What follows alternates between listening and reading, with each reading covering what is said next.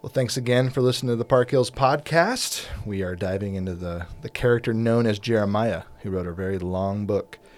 So we're going to talk about him this week, and we are excited to hear from you or to talk to you about what we're doing in the Bible in a year. So if you have any questions or things like that, don't hesitate to email us or reach out on parkhillschurch.com. And all of this is available in the Park Hills Church app.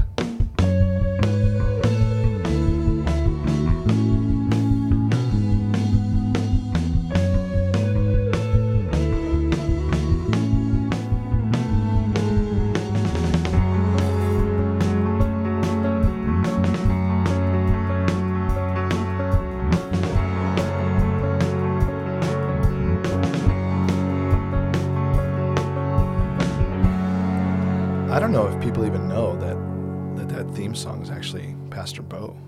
I know. He And a did couple nice of his work on that. family members. So we're giving him a shout out here. Thanks, PB.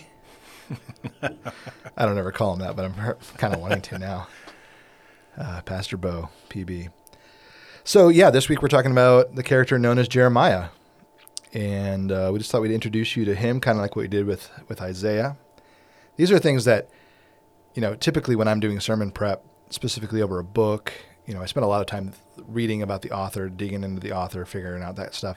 And then I'll scatter that throughout lots of sermons on the character, right? We talked about Paul so many times in Colossians, right? Or we'll bring some of this in. But when we're teaching as quickly as we are through some of the books right now, sometimes it's good to just stop and instead of sticking all this boring stuff in a sermon and losing those minutes, maybe move it to the podcast where we're able to, take a little more time on it.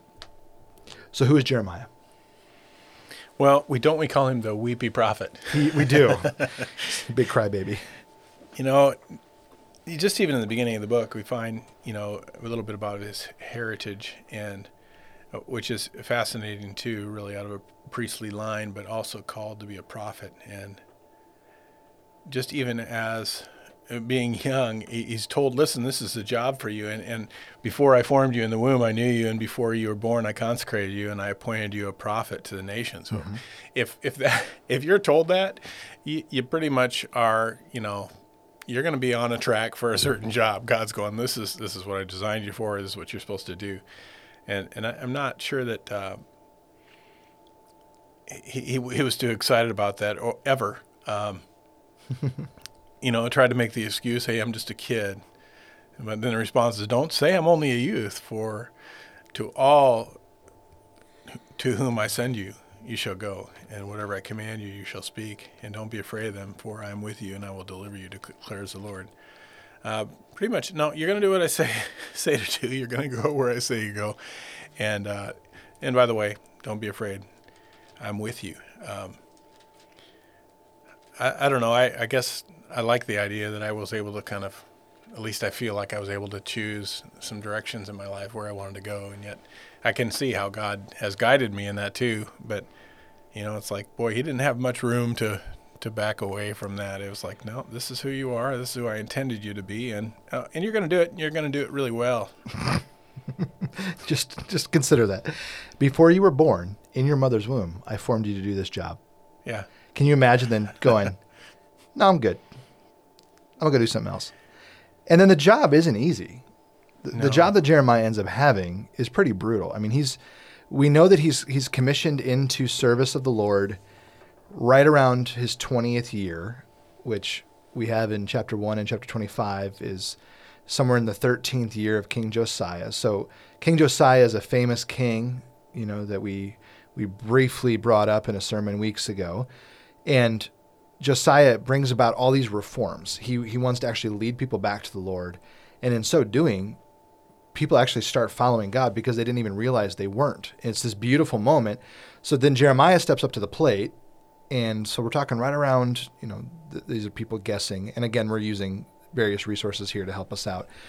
But the year 627 BC, which is just about 40 years away from when Judah is going to be taken. So if you remember the storyline with Isaiah, he was preaching right before the 722 exile of Israel. Israel now, at this point in history, when we're talking about Jeremiah, Israel's been carted off there all the way. The Assyrians took them and scattered them throughout their whole kingdom. But now we're looking at Babylon, Babylon's marching in, things are getting kind of crazy. And so 40 years before the Babylonians take out Judah, which is the southern kingdom, Jeremiah steps into service. So he's got about 40 years of preaching, serving under kings. Here's some of the names that we've got, Josiah, Jehoahaz, Jehoiakim, Jehoiachin, which is one of my favorite ones, Jehoiachin. And then Zedekiah. So, just right down the end here, this is basically who this guy is. He's serving these kings, and things are just not good in Judah. So that kind of makes sense as to why we call him the weeping prophet, right? Yeah, and, working with Josiah, that was sort of a highlight, if you will, of his career. I mean, even though, there were things that were being changed there, yet there were some issues in the heart of the people. It kind of reminds me of that whole, I'm going on a little rabbit trail here, but you can't legislate faith. And, right. And, even when we talk about things like prayer in school and all those sort of things, which I think prayer in school is a great thing, but again, I guess I'd rather have Christians praying genuinely on their own heart than this, school-initiated type thing. But you see some of those things here, and I know I'm on a rabbit trail here. That's good. But you see this whole thing of Josiah's got things going in the right direction, and yet there's still some issues in the heart of the people that just they aren't quite right. They're maybe mechanically observant, but maybe their hearts aren't quite right. I don't know if you'd agree with that assessment. Yeah, definitely. I mean, that's a huge part of what's going on. And really, we spent a lot of time in the sermon team talking about this years ago. The prophets all sort of appear right when the worst things are about to happen. Yeah, it's like God knows they're going to happen. Yeah, and that's not to say that there's not other prophets elsewhere that sort of just pop up at different points. But we have, these guys are all living at the same time. For Isaiah, he's got guys like Jonah and Amos all, around the same time, Hosea. But here for Jeremiah, you've got Ezekiel, Daniel's likely alive, at least at the end of this talk here.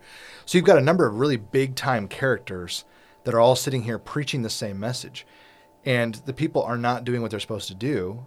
And so then what do you do with that? As a prophet, you've got to speak against it. You've got to say, this isn't how it's supposed to go, which really speaks to so much of what maybe many of us are feeling right now. Yeah. Yeah, he's got to say stuff that people don't necessarily want to hear. And, I don't consider any parallel, between what you or I are doing these days, right, and what certainly what he went through. Maybe those days are coming, and we can certainly see the tide changing a little bit. But what difficult time. I mean, just after Josiah, things get rough for him, and just how quickly the heathen worship rises up, and and then it's here's this statue, worship me, and that sort of thing, and Jeremiah has to bring news that people don't want to hear. And when I look at what some of these Old Testament prophets had to do, I mean, what a brutal, brutal job.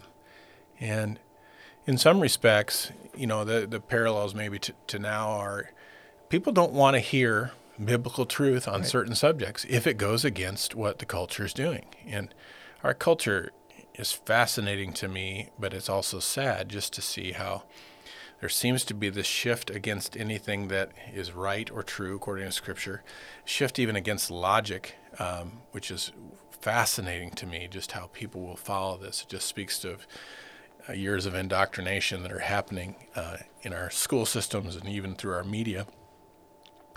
But to speak God's word to a culture that is closed to it, or a culture that, like this one, wants to do all the heathen worship. They want to do everything hedonistic, everything about themselves. They don't want to hear it. No. And so I can understand his hardship in having to do it. I mean, even to the point where they start to push back on him, and he's not allowed in the temple and so on. I mean, it was a tough job. And I think where the huge parallel here between Jeremiah and us is not that it's incredibly close yet, but like we've both said, it's possible that one day we're going to make a lot more sense of what Jeremiah is going through, is that Jeremiah is speaking to the people of God. who are claiming to be doing things God's way, but yet they aren't. Which sounds like our culture. Right. So even This is the loving way. when you say culture and you talk about media, some of us listening to this are thinking immediately of a certain brand of our culture. But we're talking about, even within the church, some really sneaky philosophies making their way in, Yep. and some really disturbing things happening that someone's got to stand up and call truth. And someone's got to stand up and say, you know what, this is what needs to happen. And so we have individuals, again, listening to this that might be thinking, well, yeah, that's the way of the world. That's why those news channels are terrible. We're not speaking one side or the other here. Mm-hmm. There's a certain indoctrination and a certain message that's being given no matter what. And people will even try to call certain things truth when it's just not. It's one off. And I think the danger that Jeremiah is really going through is he's speaking truth, saying, listen, you're not actually doing what God's asking you to do. And they're like, well, no, we're still offering sacrifices. We're still doing this. We're still doing that. And it reminds me of another prophet, Malachi, that we're going to get to later in our reading, who is saying, like, you're bringing sacrifices for all the wrong reasons. Your heart's not even in this anymore. You've given up on everything. And so Jeremiah is speaking into that, which makes him very weepy. It makes him upset, the fact that, why is this even happening? What's going on? And I look at the church today in a lot of ways, and I'm not necessarily talking about Park Hills, but the church in a lot of ways has sold itself out to certain things. Some have become one with the culture, the heathen culture, and that's disturbing. Others have pushed back so hard against the heathen culture that they've maybe aligned themselves with ideologies that aren't helpful either. And what's crazy is when the Babylonians come into Israel, or come into Judah and into Jerusalem, Jeremiah starts saying things like, there's nothing you can do to change this. God has already sold you off to them. Mm-hmm. It's way past that time. And he's so public with this message that the Babylonians say, he's pro-Babylon. Let's just leave him here. And I don't know about you, but the titles that get thrown around about us or other preachers, just, well, they're pro this.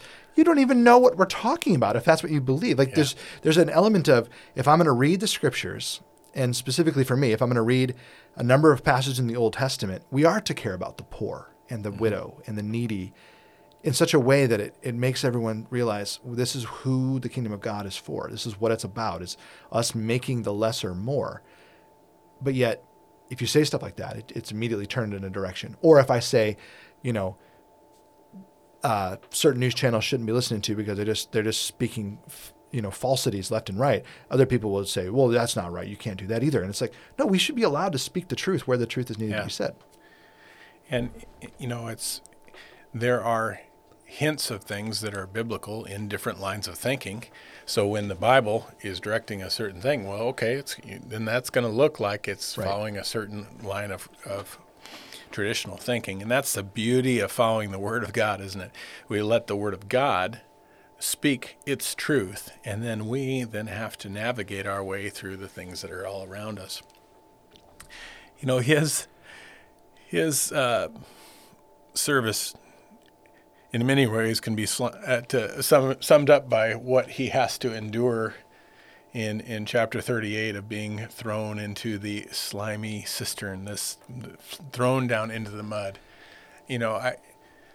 I think about that. What a miserable thing, first of all, even if you ever step into mud and you get stuck, or you go to pull your foot out and your shoe is left in there, and then you got to go digging for it. But imagine your body just being in this, and think about what he's physically feeling in that moment, and yet how descriptive of what he feels like he's in. Here's the one who's going, I'm giving you the Word of God, and yet I'm just giving it to filth, and you're ignoring it. And boy, do I feel stuck in this situation. I love the story. I love the detail they give to how they're getting him out and stuff like that. But what a picture. And even for things to be so bad that they're going, he can't stay down there. There's not even any food in the land we can throw him. Right. Things have gotten that bad, which is what he's telling them all along. It's like all of a sudden they realize, oh, you were right the whole time. Yeah. Which part of me kind of hopes that someday that happens, for us, that we have this moment of people go, oh, you were totally, that's it. But it's not even why we're speaking the truth. The vindication has nothing to do with why you speak it or why you do it. the truth is, at the end of the day, the truth matters. And so we're just going to do it for the sake of doing it, letting the Lord lead and guide, being convicted where the Lord convicts us, and asking people to join us in that conviction, which is really what Jeremiah is doing as well. Whereas other prophets have these moments of optimism, Jeremiah never really does. And it seems that the book of Lamentations is tied to him. Mm-hmm. We're pretty sure that it's the same guy, although some have suggested maybe it's one of Jeremiah's disciples who later on, is sharing these ideas of lamentation. I'm willing to just say that Lamentations is Jeremiah. But it would fit with who we see him to be. Totally. But what he's saying in the midst of all of this whole book is this. It's too late. The exile is going to happen. And Babylonian supremacy is going to last for about 70 years. And so then it's interesting then that another guy that we're going to talk about later named Daniel has Babylon. Babylon's in charge of Daniel. And when the 70 years is nearing completion, Daniel's excited because now we get to return to the land. And God says, no, the land isn't ready yet for you. And really things are never going to be the same. And Daniel's really upset about this, just going, what am I going to do? So some have, tried to make all these parallels of timelines and that kind of stuff. If you're really going to dig deep into all the prophets here, you're going to find out that the timelines are pretty hard to put together. They don't make a lot of sense. Not everything makes, not everything clicks the way you'd like it to, because you read Daniel and it says, 69 weeks, but the 7th week is not, 70th week is not included yet. And the people immediately move that to Revelation. But if you're reading Jeremiah, it's talking about 70 years, and those 70 years do get done. You know what I'm saying? So if you're just doing basic math, you start to break it down. I've watched people go a little bit crazy just going, I think I figured it out. Well, it tortures your types, let's be honest. That's true. So if it tortures guys like me and I'm telling you maybe there's no way to do it, then maybe don't be tortured like people like me sometimes are. Just let it go. One of my favorite Chris moments was when I'm looking forward to this story. When he was but a pup. He was just graduating high school, maybe an early college student, and he picked up my Bible off my desk, and he's looking at it, and he's got these eyes. I can just tell he's studying. He's going. Finally, he kind of surrenders to it, and he goes, "Okay, all right. Tell me the pattern. Tell me the pattern." I said, "What are you talking about?" "Well, you got all these different color highlights." And I'm trying to figure out, which ones are, is there a certain color for a verb? Is there a certain color for nouns? What do you got going here? And I'm like, oh, you really can't see the pattern? And he's like, no, I'm driving me crazy. You got to have a pattern for this. And I'm like, the pattern is pretty much I had colored highlighters and I just rotated them every time I highlighted something. And you're like, So, Chris, your mind has always entertained me. You have to find answers, and that's part of what makes you so good at what you do. And that I recall it well. I remember looking over your shoulder, seeing, he's got multiple highlights. It'll be fun to talk to him later about it. And then I started flipping through it, and I realized, certainly he's got a system. Yeah. Now that I know you as well as I know you, many, many years later, how foolish of me to believe that there was a system to the pattern that you were looking for. How foolish. But thank God for people like you that do like to dig into all those details and seek answers. But there are just some we just don't get. Right. I don't think we can end this part of the podcast without quickly talking about a couple of very significant verses in Jeremiah that sometimes have been maybe misunderstood or misprocessed. So chapter 31 talks a lot about some really beautiful things that God's going to do. And specifically 31:33, for this is the covenant that I will make with the house of Israel after those days. And so this is covenant language, which is unique. So we talked, early on the podcast, you've got the Noahic covenant. I would even say there's an Adamic covenant right after that, but that's a different discussion. So Adamic, Noahic, and then we move to Abrahamic covenant, right? Then Mosaic, then Davidic. We've talked about all those covenants. This covenant is unique. I'm going to write the law on your hearts, and I'm going to make your hard hearts a heart of flesh, which is tied then to, he doesn't say it here, he says that in Ezekiel. Mm-hmm. So if you take the Ezekiel passage and the Jeremiah passage and you put them together, this new covenant is you and I are going to actually have the law on our hearts, which we believe is fulfilled by the Holy Spirit being put inside of us, right? So when we accept Christ, we have the Holy Spirit. We're able to actually speak the word of God, which is amazing, and it's beautiful, and it's awesome, and we just get so excited. So I love that one. in Jeremiah. And then there's the famous, right, Jeremiah 33.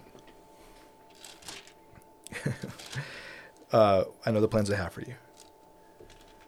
Oh, I was thinking 29:11. Oh, yeah, no, that's actually where I'm trying You to threw me off. Yeah, when you no, said you're 33. right. 29:11. Yeah, Go for for I it. know the plans I have for you, declares the Lord. Plans for your welfare, not for evil, to give you hope in a future. Yeah, that gets used so much. And, you know, in defense of that being used, what I will say is that does, you know, align with the heart of the Lord, but it's missing the specific recipients of this particular promise, isn't it? Yeah, and if you go back to what we're talking about here, God is working amongst his people, and he's about to sell them off to slavery. And so the Americans that like to take that verse and say, I know the plans I have for you. Look how much God loves me. He's totally for me. He is for you. He does love you. All of those things are totally true. But the plans that he had for Israel were to sell them off and then bring them back. So is that the plan that you want him to have with you? And you're like, well, no, I don't like claiming that verse. I don't like that verse now. Yeah. Exactly. So with that said, it's not that God doesn't have a beautiful plan for your life, but for us to claim that verse as you know, what this is exactly what God is speaking about. No. Are you sure? Yeah, no. So let's be careful as we're going to, you know, take prophecy and then try to make it fit us. There are a ton of amazing verses in the books like Jeremiah, Isaiah. You know, we've spent hours just digging through Isaiah for a number of places. You know, we haven't taught Jeremiah yet, but that's probably coming down the pike some year down the road where we'll actually dive into this 52 chapter book, which is amazing, but also really crazy. And then as we do that, we'll start to see things that we didn't see before, and we'll be blown away by it. But it's so beautiful. So I love that you love God's word. I love that you're digging into it. I love that you find things that are helpful and that you can put those on your fridge. But let's be careful to claim promises that aren't necessarily given directly to us, and be a little more careful with context and what a prophet's ultimately trying to say. Yeah. Jeremiah's an interesting prophet. Never gets to marry. Really kind of lives his life in sort of a sad and lonely way. Mm-hmm. Amazing, you know, depth of his faith. But boy, given a job, not necessarily that pleasing or desirable. And yet faithful there, you know. But even really went against his character and his heart. I think the soft-hearted guy, and yet has to come with such a stern message. Yeah. And I just went back to 33 to see why I wanted to go there. So the promise of, you know, the beginning part of Jeremiah is all of this destruction.